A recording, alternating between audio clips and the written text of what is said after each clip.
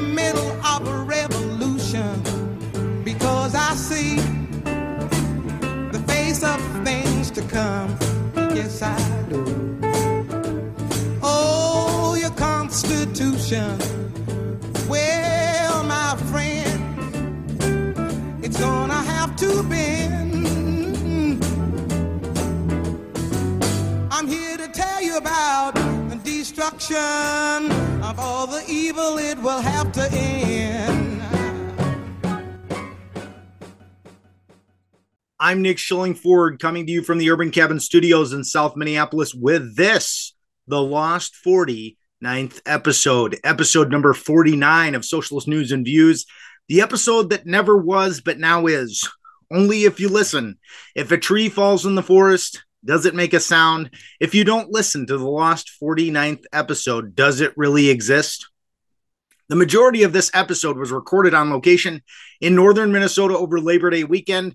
Most of it was recorded September 1st of this year. This episode came about because of an error I made earlier this year. The astute listener to this podcast will notice that we went from episode number 48, Comedy is Torture, directly to episode number 50, or The People's Family. Like the Lost 40, which is a stand of old-growth white pine and red pine forest in northern Minnesota, my mistake came from incorrectly mapping out my future plans.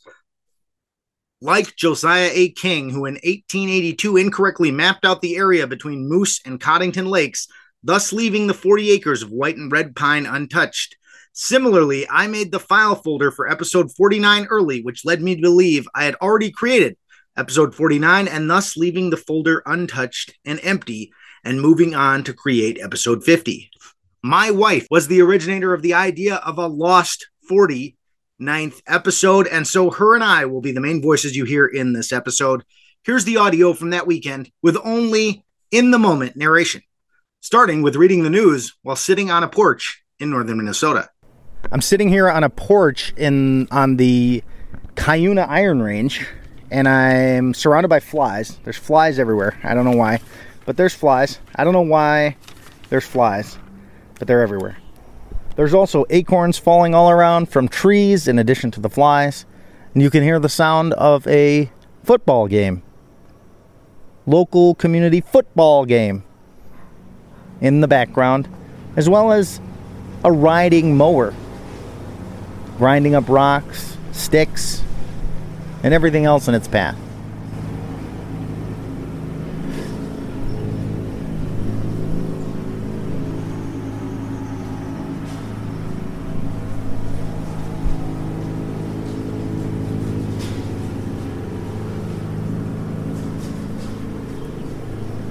And I'm sitting here, I've got some newspapers. It's September 1st, 2023. Sitting in the nature, sitting on the porch here in the Cuyuna Iron Range. And I've got a few newspapers here. This is the August 2023 edition of Alley News. There's an article here, Glenalvin Goodridge, 1829 to 1867, teacher, iconic photographer. It's in the section Tales from Pioneers and Soldiers Memorial Cemetery.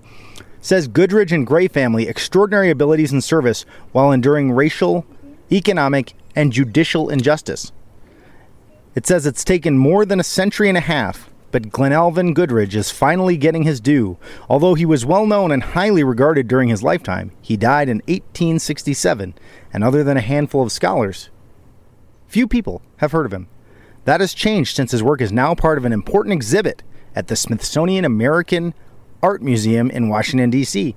Glenalvin is acknowledged to be one of the country's pioneering black photographers.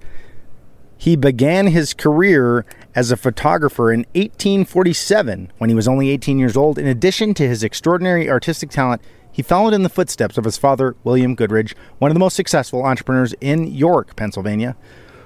William was a successful businessman, but he is best known today for his role in conducting the Underground Railroad between York and Philadelphia. Their home in York is listed in the National Register of Historic Places and serves as the Goodridge Freedom Center and Underground Railroad Museum.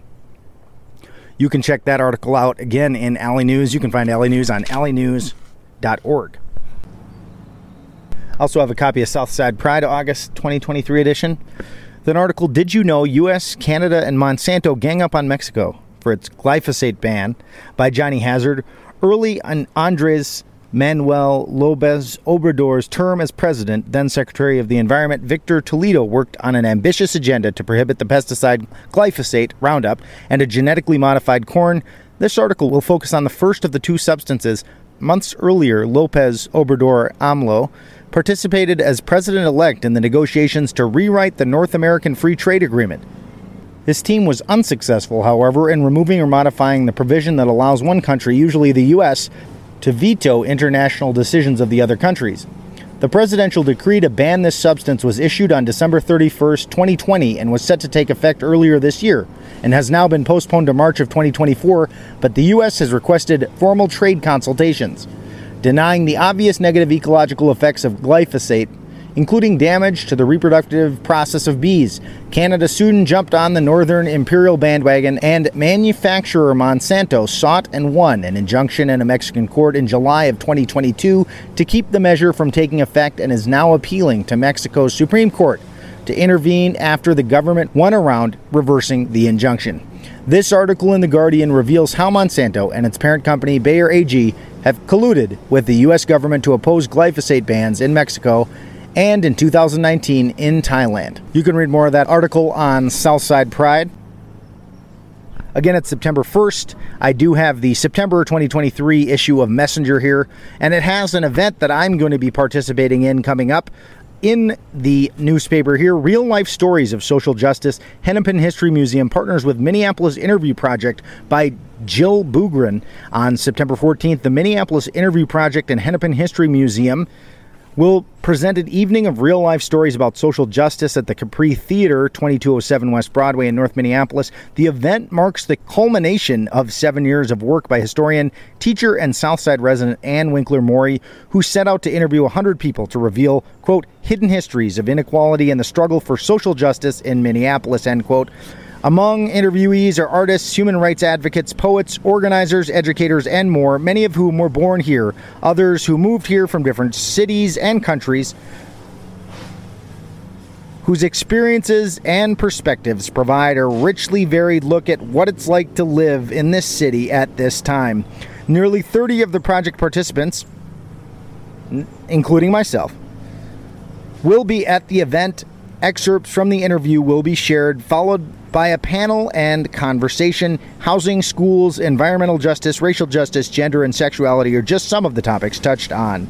Quote, there are all these individual stories, but I hear the interviewees talking to each other, echoing different themes or disagreeing with each other in ways that are really interesting. So I want to give people just a tiny flavor of that, end quote, said Winkler-Morey.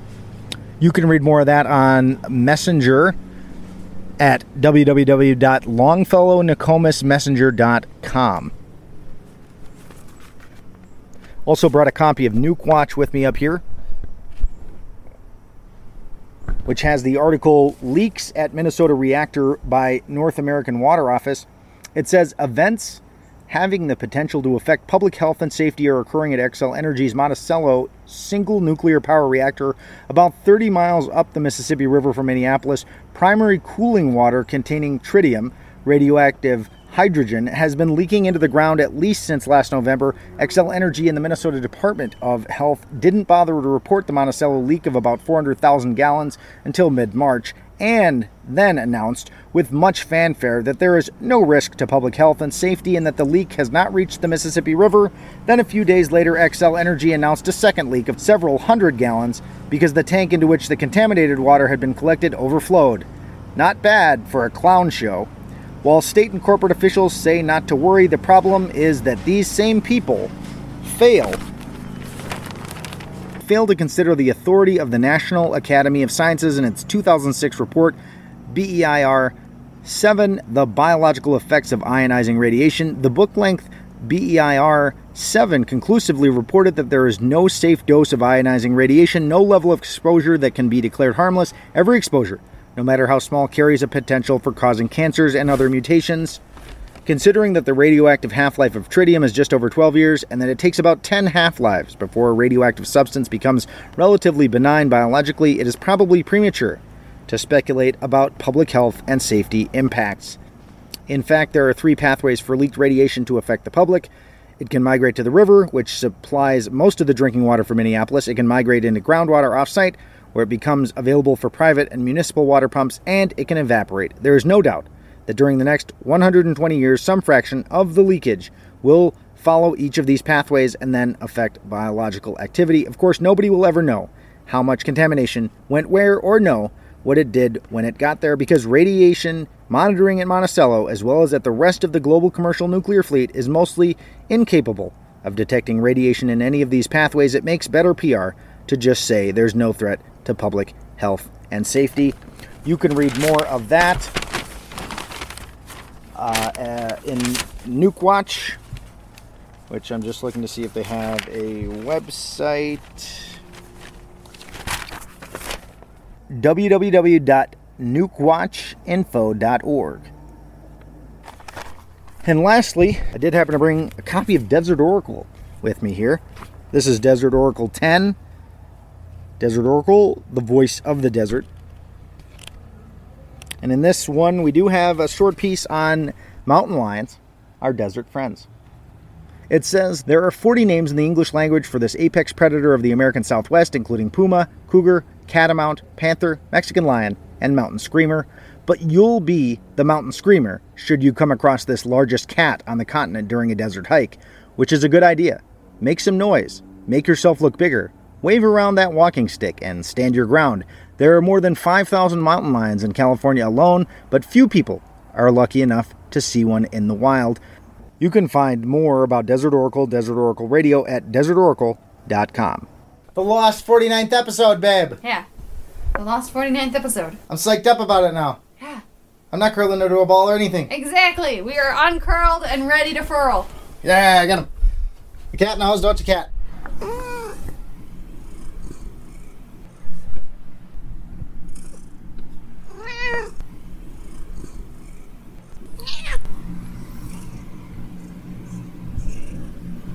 In a statement from the cat.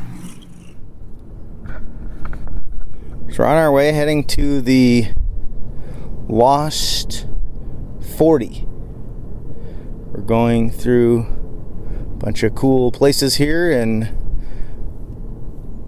see a sign that says, God bless the USA. Bigfoot Gas and Gifts. The Woodsman Cafe. A place to get your liquor. They've got everything here.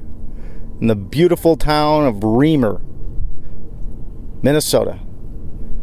They've also got the Reamer Motel. And a giant bald eagle statue. Northland Alliance Church. Heading for the Lost 40. You were saying something about trees turning. What were you saying about that? I think they're maples starting to turn. Getting some orange and some red and some yellow here on September 1st as we head further and further north. Yeah, September 1st. I forgot to mention the date. It is September 1st. Some of the trees are already starting to turn. We went through an area of coniferous forest. Then we went back through an area with a lot of deciduous trees, including some of those maples she was talking about. Now I see a few more pines here. On the other side of the road, we've had a lot of semi-trucks passing us. We've also had a lot of campers. Sunseeker was one of the camper varieties that we saw. We had a wide load pass us as well on the other side, and now we just had a locksmith inside of something that looks like an ambulance pass us, and we're heading for the beautiful Lost 40. Just got some gas, some jerky, and some coffee. I've got all the most important things, all the things I need. Ready for any kind of road trip here. Got it all. Trees are turning. Hardly a cloud in the sky. 74 degrees. It's 11:24 a.m. Cruising along on 6 North. heading for the Lost 40. We're going to discover it. The Lost 40. Bear camp. Ooh, we're passing a bear camp. Oh yeah, we passed a bear processing place where they'll process your bear if you hunt a bear up here. They'll get all your bear processed up.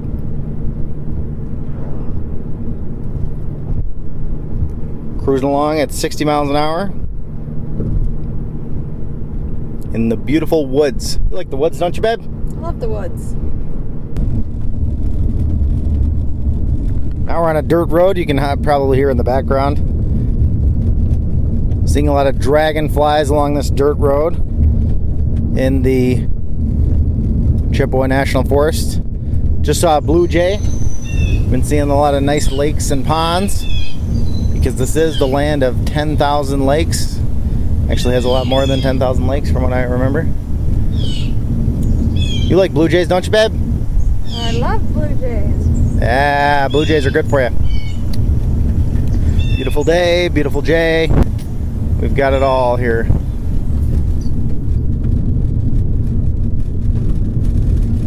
Going on the dirt road here. I'm going to turn on County Highway 29 in 1.7 miles.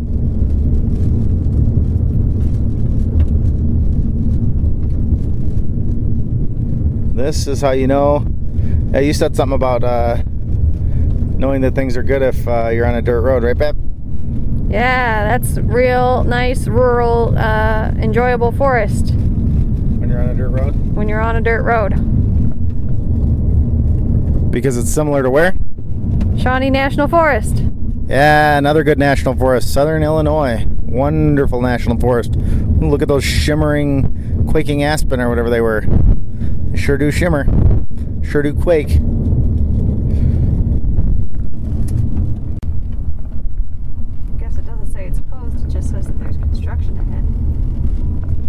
We turned off of the dirt road we were on before onto a highway for a very short period of time and then back onto another dirt road, and it said the Lost 40 was 3 miles down there, and we've been following a big construction truck down the road in its trail of dust, another dirt road, and we just turned onto Lost 40 Road, so that should be a sign that we're getting close to the Lost 40, but it says there's some construction, so we're hoping that it is open and that we can get to it. Almost can't see anything going down this road now with this truck and this dirt, but I can see a truck off in the distance, so I try to stay a ways back from that. And we're just half a mile here from the Lost 40, it says. So we'll see what we see here.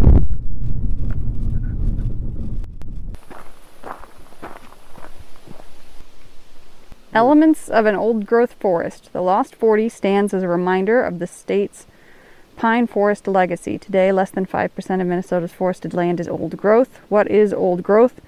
Gete Mitigokang. The largest red pine at the Lost 40 is 115 inches circumference and 120 feet tall. The oldest tree here, a red pine, is 250 years old. However, an old-growth forest takes more than two big trees. Other characteristics that distinguish old-growth forests include having been relatively undisturbed, a large tree canopy, unique habitat, and a shade-tolerant understory. Undisturbed. Wanishke Igadesinun. Old-growth forests have had no major natural or human disturbance. This includes fire, logging, or windstorms. And it says, "Welcome to the Lost 40, a place like no other. You've likely been drawn here to see Minnesota's big pine trees. Enjoy exploring this old-growth forest and musing on the history, wonderful variety of plants and animals, and the future of the Lost 40. Trails leading through the Lost 40 pines begin across the road from this sign. See the map at the right to familiarize yourself with the area." Oh, hey, another big construction truck is going by.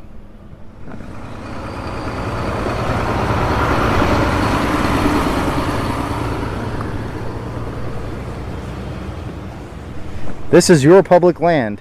Be inspired by these big old trees and enjoy your visit. So that is the trail. Yeah. Public lands conserve these pines. The Minnesota Department of Natural Resources and Chippewa National Forest jointly conserve the pine forest of the Lost 40. few areas of Minnesota were untouched by early logging. Chippewa National Forest logging practices in the 1800s led to the creation of the Minnesota Forest Reserve in 1902, which became the Minnesota National Forest in 1908 and later renamed the Chippewa National Forest. Recognition of the rarity of the old white pine, red pine forest here led to outlining a unique biological area to enhance its conservation. Minnesota Department of Natural Resources, the Bowstring State Forest, managed the state-owned portion of the Lost 40 after a 1960 correction of the original land survey error. Find out about that error along the trail. On June 1, 1995, 114 acres outlined as the Lost 40 Scientific and Natural Area was formally established. The designation further protects this rare old white pine, red pine forest. The year is 1882. Josiah A. King and his 3-man survey crew are working 40 miles northwest of the Grand Rapids of the Mississippi. They plan to map out the last of 3 contracted townships in one of the first land surveys of Minnesota's North Woods. As November winds swirl snow around the hardy men, they survey the 6-square-mile area between Moose and Coddington Lakes. Perhaps it was the chilly weather or the desolate swamps or just the difficult work that caused the crew to plot Coddington Lake about a half-mile further northwest than it actually lies. Whatever the cause, this error hid a stand of virgin red and white pine that would likely have been sold for timber. Over time, the area became known as the Lost 40, likely referring to the acreage of the smallest subdivision delineated in the land survey, 40 acres. Today, the Lost 40 stands as an enduring monument to Minnesota's pine forest legacy. And don't go into restricted areas. All right, here you can read this one. Okay, the Old Forest Preserved. The Lost 40 is one of the best examples of a rare natural feature, old-growth pine forest, found on public land, a biodiversity hotspot. This land preserves a unique ecosystem while providing critical habitat for wildlife, native plants, and rare species. Biologically unique area. This national forest area recognizes outstanding biological values, primarily managed for interpretive purposes. Management emphasizes conserving or enhancing its unique biology. Scientific and Natural Area. This Department of Natural Resources area protects places with natural features of exceptional scientific or educational value. These features may include native plant communities, rare species, and geological features. These special designations offer a high level of protection for the Lost 40.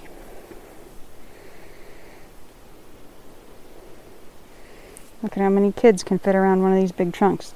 It's a lot of kids. The Chippewa National Forest and Minnesota Department of Natural Resources co-manage the Lost 40. Their goal is maintaining natural features here so visitors may experience this old-growth forest. And as she mentioned, there's a picture of a bunch of kids making a circle, forming a circle around the tree. And there's 1, 2, 3, 4, 5, 6, 7, 8 kids that I can see. And that's just one side of the tree. Yeah, that's the front half. Is that one of those red squirrels I just heard?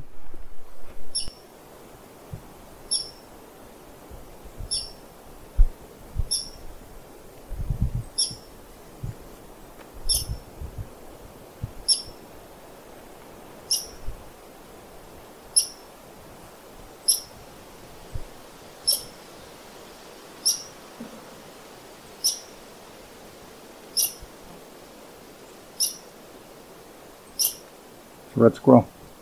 Gotta be. You can see it. Where is he? The old forest as home and food.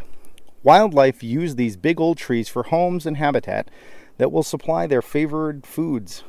Bald eagle, McGizzy. Old growth forests can make good habitat for bald eagles. Eagles build nests at the top of tall trees, providing a lofty lookout and safety for their young. The trees need to be large and sturdy because bald eagle nests can weigh over 2 tons. Here in the Chippewa National Forest, there are over 150 nesting pairs. Fisher, Ojig. Fishers typically stay on the move, choosing new dens nightly in stumps or tree hollows. However, when rearing their young, female fishers will den high up in a large hollow tree typically found in old-growth forests. Fishers prey on hares, squirrels, and mice. Black-backed woodpecker, Bapace. Black-backed woodpeckers feed almost exclusively on wood-boring beetles. The beetles are abundant in areas with lots of standing dead trees or downed logs, or in areas that have been recently disturbed by fire. This makes old-growth or burned forests a haven for black-backed woodpeckers. I think I hear one.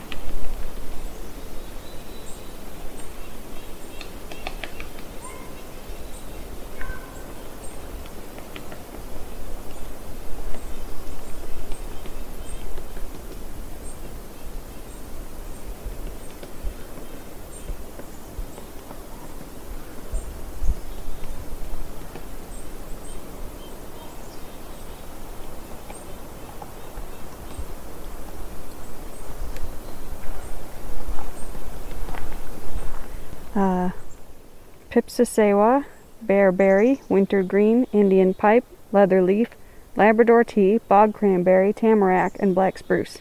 Ooh, those Indian pipe or white pipe or whatever are pretty Yeah, cool. ghost pipes. Ghost pipes. I tried planting some of those in the yard, but I don't think they really took off. But maybe they did, and they secretly didn't tell me or something. But they probably need different conditions or something. I don't know. We probably need more old growth in our backyard. It's hard to get old growth. You gotta wait like A long 100 or time. 200 years. I know, it's too long. I don't have time for that. What do you think of the woods so far? It's really impressive woods. Yeah, I like it. I was not sure. What's an esker?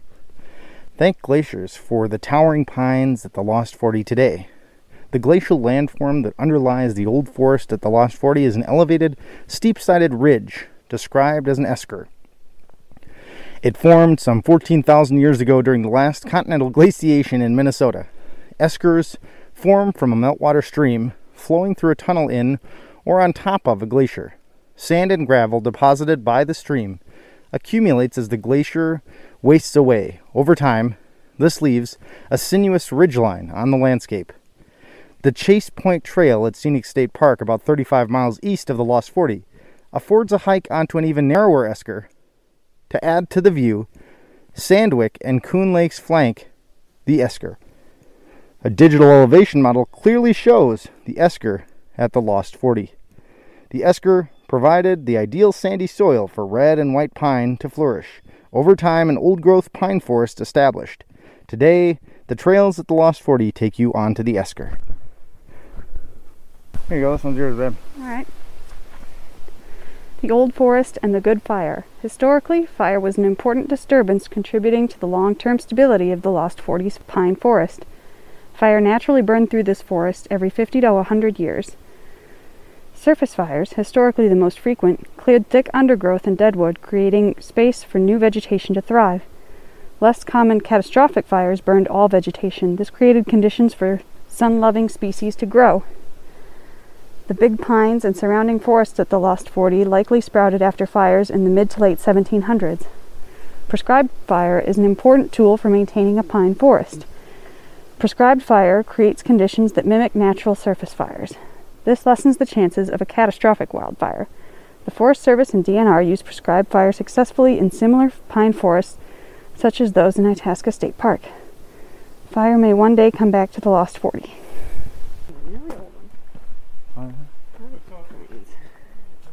Permanent pines. As permanent as the big pines at the Lost 40 look, this forest will change over time. Trees will die, and new trees will replace them. Major and minor disturbances, storms, and fires may occur. These factors will alter how this forest looks and functions. This natural change of plant communities over time, influenced by environmental conditions, is called succession. Find evidence of succession. Look for fire scars or downed trees from past changes in the forest. Look for young tree species that might indicate the future. Look for gaps in the tree canopy where sunlight reaches the forest floor. Most significant changes will not come from a natural disturbance, but from humans. Decisions made today will influence what this forest looks like 10, 100, and even 1,000 years from now. Major disturbances, catastrophic wind, and or fire resulted in succession to conifer forest. The Lost 40, currently a conifer pine-dominated forest, is seeing signs of successional change. No disturbance could result in deciduous-dominated forests over a long term. Windstorms or fire could help maintain the conifer pine-dominated forest over a long term. So yeah, are we supposed to see the supermoon again tonight, or was it a once in a lifetime? Was it a one-night thing, or was it just brighter, or what made it a supermoon anyway? I wasn't paying attention. Okay, so it's like really close to the Earth in its orbit, and that's what makes it a supermoon as far as the size of it. And it's also a blue moon, so it's the second full moon of this month.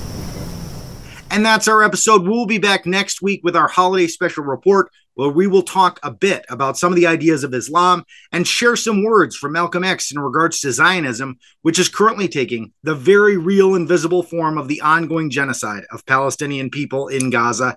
That's next week. Thanks again for listening. Solidarity. Well, some folks are gonna get that notion. I know they'll say I'm preaching hate. Hey, but if I have to swim the